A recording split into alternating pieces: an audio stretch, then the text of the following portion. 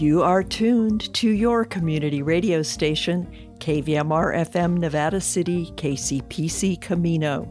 It's 6 p.m., Tuesday, March 7th. I'm Joyce Miller, and this is the KVMR Evening News. How many days or weeks of emergency rations are enough in this new climate normal? The California Report talks to mountain residents who are running out of food. The state's COVID emergency is officially over, and so are mass testing and mass vaccinations. KVMR's Felton Pruitt previews Wednesday evening's workshop on stopping human trafficking. We end with Mark Cunaberti's Money Matters commentary.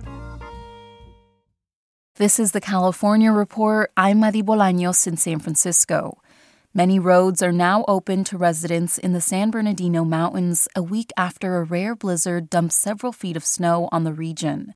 While roadways have been cleared, the massive amounts of snow that have piled up have made it nearly impossible for some people to leave their homes. And that means they may be running out of food and other necessities. So many people, they plan for a week of emergency rations or maybe more, but at this point, especially larger families, they're running really low. That's Nathan Hazard, a small business owner in the community of Crestline. He says so far the community has banded together to deliver food to those who can't leave their home and the most vulnerable residents. The county has also set up a handful of free food distribution sites and a hotline for those needing their prescription medication refilled. California's COVID-19 state of emergency is officially over, which means a drastic rollback in funding to fight the virus. Throughout the pandemic, we've seen COVID hit underserved communities the hardest. Now, many fear this latest shift will only make these disparities worse. CalMatters health reporter Kristen Wong explains the shift and the concerns around it. Practically speaking, mass vaccination and testing centers will become a thing of the past, and people will need to see a doctor for any COVID care. This worries organizations that received emergency funding to help underserved communities because so many people do not have access to a regular doctor. Throughout the pandemic, long-standing healthcare barriers like lack of insurance, lack of transportation, lack of trust, and economic insecurity prevented people from getting care with very tragic consequences. Communities of color suffered the highest COVID-19 death rates. These groups came to rely on local organizations for vital health services during the pandemic, but the end of the state's emergency orders also means an end to the funding for that work. That's CalMatters' Kristen Wong. Support for the California Report comes from Paint Care. Now with 846 drop-off sites in California where households and businesses can recycle their leftover paint. More at paintcare.org. The James Irvine Foundation, accepting nominations now for the 2024 James Irvine Foundation Leadership Awards at irvineawards.org. And Eric and Wendy Schmidt, whose philanthropy includes 11th Hour Racing, working to connect sustainability with sport to help restore ocean health, on the web at 11thhourracing.org. A growing number of undocumented workers are reaching retirement age in California, but have to keep working.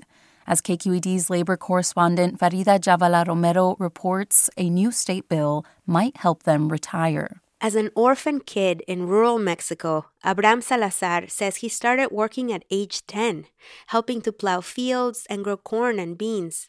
When he moved to California more than 3 decades ago, he began working at vineyards. Sitting in his studio apartment in Sonoma County, the 63-year-old says that after years of cleaning, pruning, and harvesting fields by hand, his wrists are becoming arthritic and his lower back hurts. Over the years, Salazar has paid automatic payroll taxes into Social Security. But like millions of other undocumented workers, he typically used a number that wasn't his own. En mi caso mío, puedo tener 80, 90 y no voy a agarrar nada de lo. That means that Salazar will never see the money he paid into Social Security. That's even though unauthorized workers pitched a lot of taxes into that fund, roughly $13 billion in a single year, according to the Social Security Administration's most recent estimates. At a rally last week in Sacramento, immigrant advocates tried to raise awareness about AB 1536, which is waiting for its first hearing. The measure would allow undocumented immigrants aged 65 and older to get about $1,100 in monthly stipends through a state-funded cash assistance program. So that they can age with dignity and justice. Angelica Salas directs the Coalition for Humane Immigrant Rights in Los Angeles. She says workers like Salazar, who've given their most productive years to this country, are being treated as disposable. They worked hard in some of the hardest and most backbreaking jobs in this country. They contributed, and now they're completely locked out of any benefits as they reach their golden years. The last federal amnesty for undocumented immigrants happened during the Reagan administration in the 1980s. Today, there are more than 160,000 workers like Salazar in California who never had a chance to legalize their status, and they're close to or past retirement age now. That estimate comes from the Community and Labor Center at the University of California, Merced. Professor Edward Flores co-directs the center. He says a demographic wave is coming. What do you do with a significant proportion of our workforce who has been laboring for decades without access to a social and economic safety net, but now that they're aging and now that they may not be able to work, will be in a much more vulnerable position. Back at his apartment in Healdsburg, Abraham Salazar says that a regular stipend, like what the state bill proposes, would be a huge help. Esa es mi esperanza, de algún día retirarme y no me importa. But for now, Salazar is rushing off to another job. He recently launched a landscaping business. He hopes that working for himself will help him make enough money to save a little for retirement. For the California Report, I'm Farida Jabvala Romero. In honor of Women's History Month, we'll be sharing the stories of California women trailblazers. Today, we bring you the story of Barbara Ann Richards. In 1941, Richards walked into a Los Angeles courthouse and filed a request to change her name on her legal documents.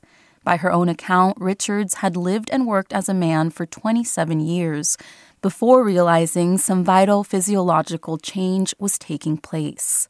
While some people had successfully undergone gender transitions before Richards, it wasn't considered mainstream.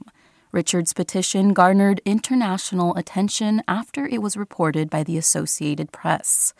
And following several months of court hearings, she became one of the first Americans to successfully change her name on legal documents following a gender transition. And that's the California Report for Tuesday, March 7th. We're a production of KQED Public Radio. I'm your host, Madi Bolaños. Thanks for listening and have a great day.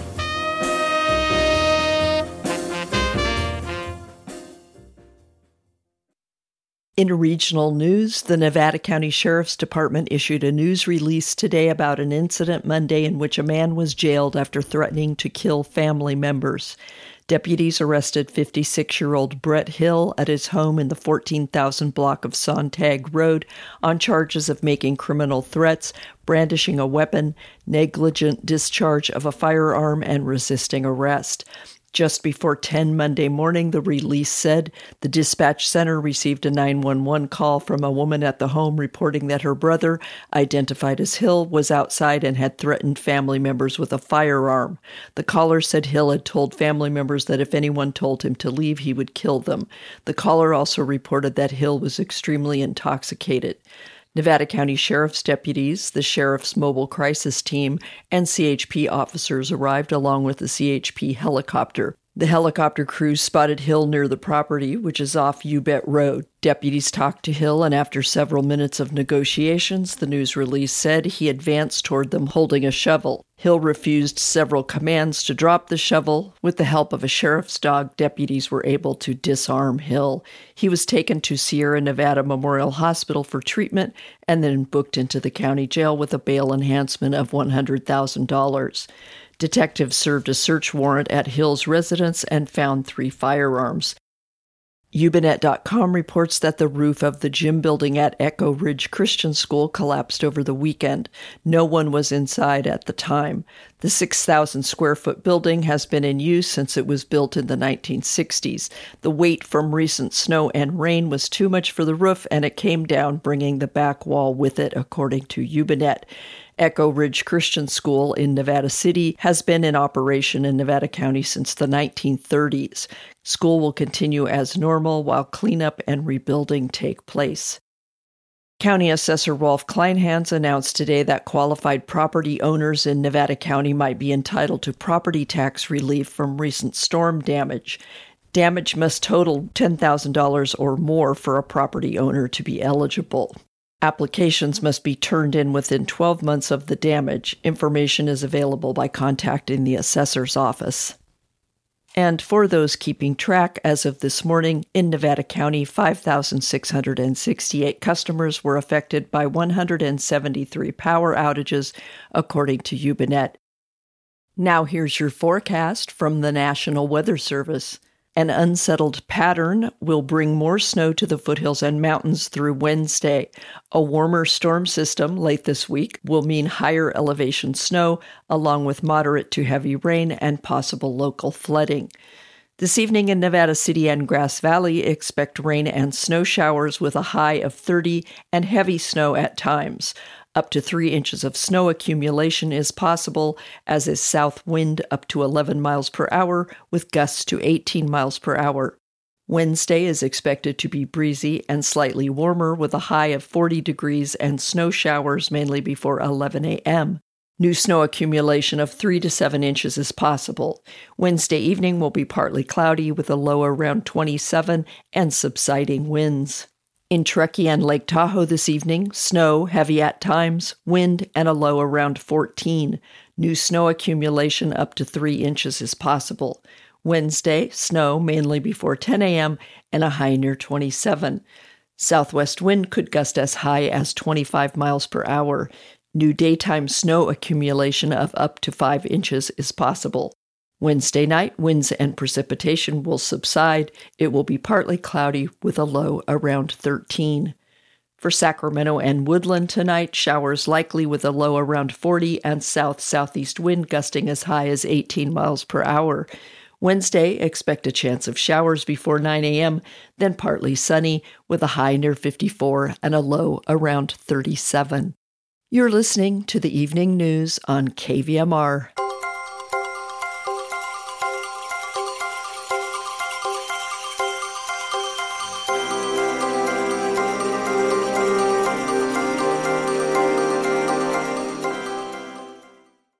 If you or any young people in your life want to learn more about the threat of human trafficking, Soroptimist International is offering an educational opportunity Wednesday evening in Auburn. You'll hear why our location facilitates human trafficking and from survivors with firsthand experience.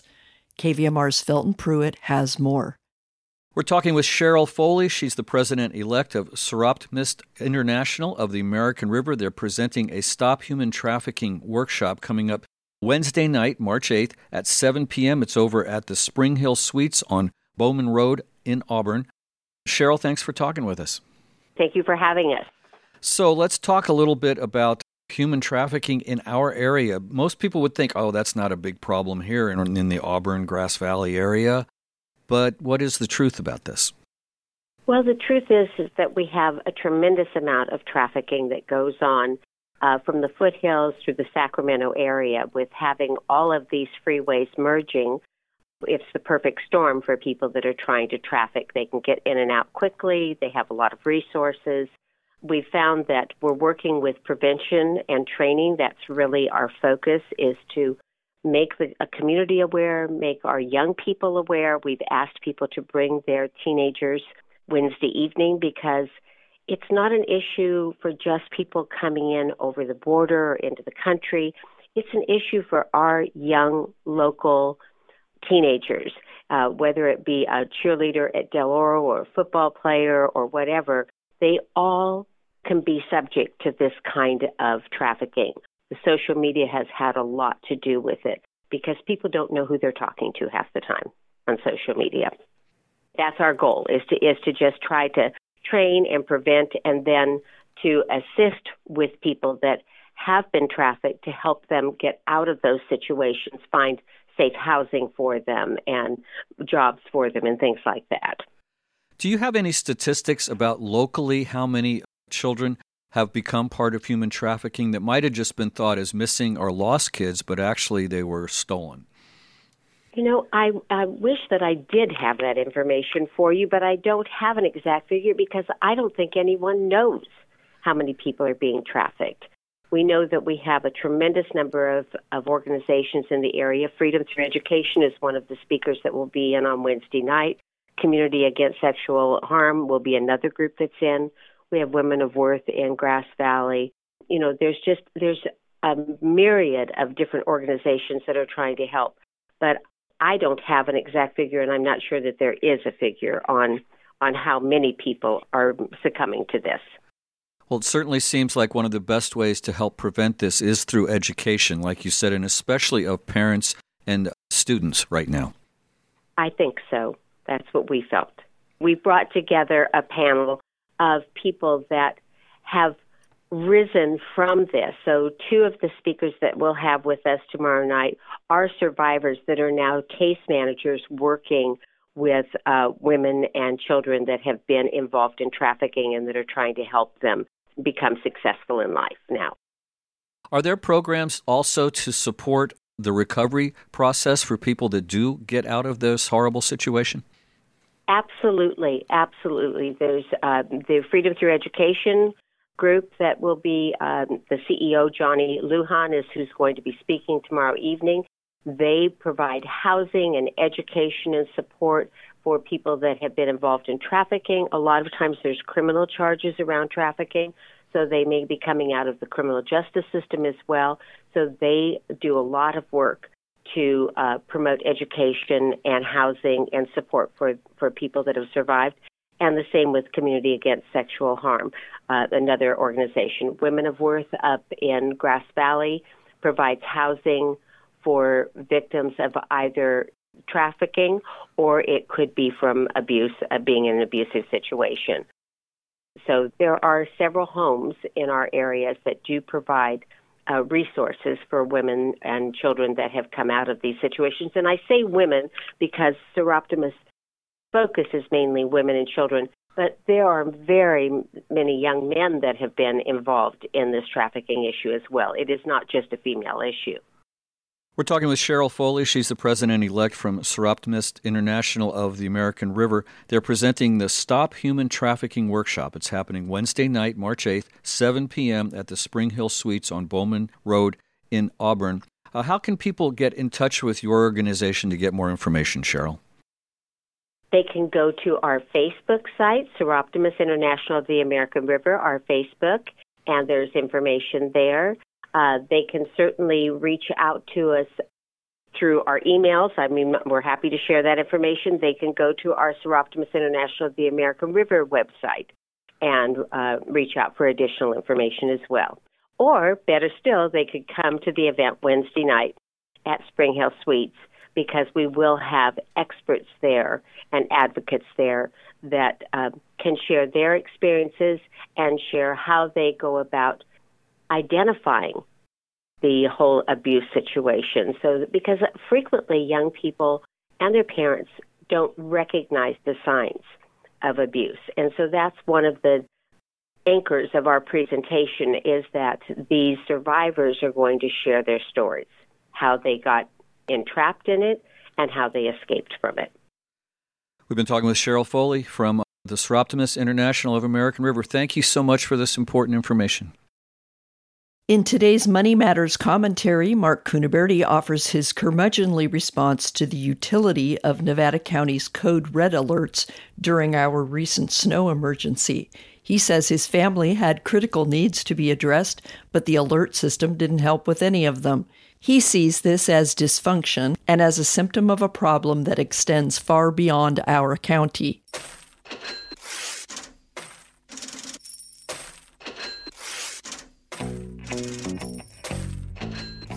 Welcome to another edition of Money Matters. My name's Mark Cunaberti. As I was sitting without power, internet, landline phone service, and running low on propane due to the recent storms, I received one of many Nevada County Code Red emergency messages. My wife did too, as we were both signed up for the free alert service. We also got a text of each similar message, and actually the service called me twice within 5 minutes, repeating the same message, listening intently. In the first few days of this record and debilitating snowfall, our family had real needs that needed to be addressed. When could I get more propane? What condition was my street and the rest of the roads in the county in? When was my power going to be restored? And my internet, and what was open as to stores where one could get supplies? And where are the shelters in case I have to leave my home for whatever reason? Unfortunately, the Code Red told me nothing I really needed to know that I didn't already know or couldn't figure out on my own. What it did tell me was that more snow was coming. I knew that from my weather app. To dial 911 in case of emergency, to stay inside, keep warm, fuel up my generator, if one had one, and stock up on supplies, something along those lines. It had some other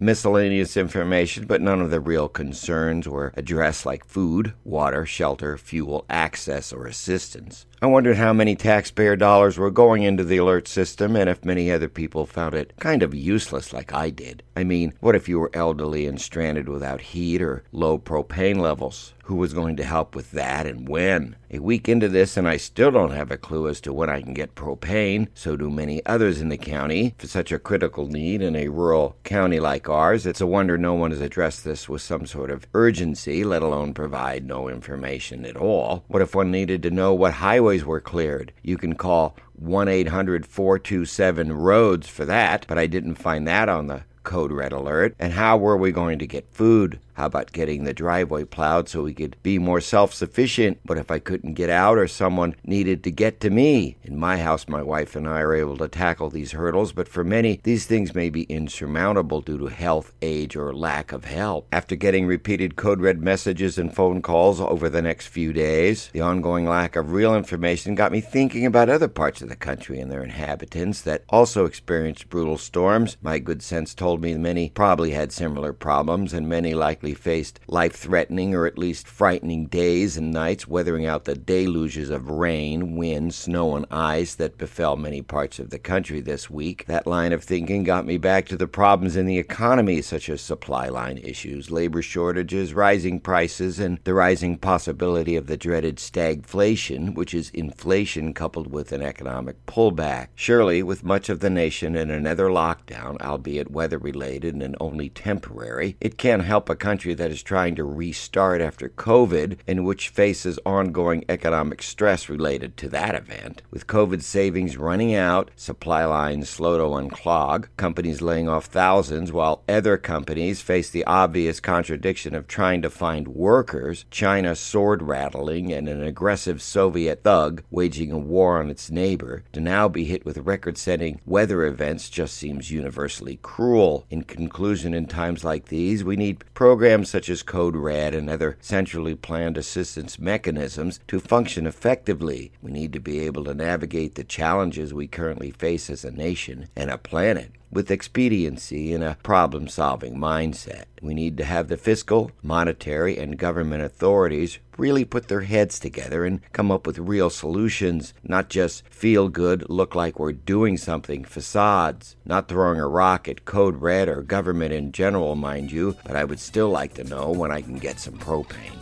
That's it for today's Money Matters. The views expressed are my opinions only and do not necessarily reflect those of this station, its staff, management, or underwriters, nor is meant as investment advice. Our website is moneymanagementradio.com, where everything is free. Our way of saying thank you for listening to your community radio station. I hold a Bachelor of Arts in Economics with honors in 1979 and California Insurance License OL 34249.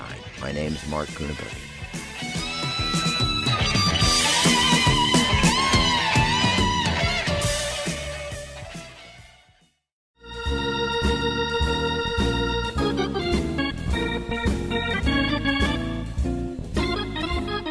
That's our newscast for Tuesday, March 7th. KVMR Community Radio gets support from our treasured listeners and from Mike Bratton State Farm Agency, providing over 37 years of experience with home, auto, life, and business insurance products and financial services. The Mike Bratton team is a proud supporter of the Nevada County community. MikeBrattonAgency.com. This is Joyce Miller signing off. Join us Wednesday for the next edition of the KVMR Evening News.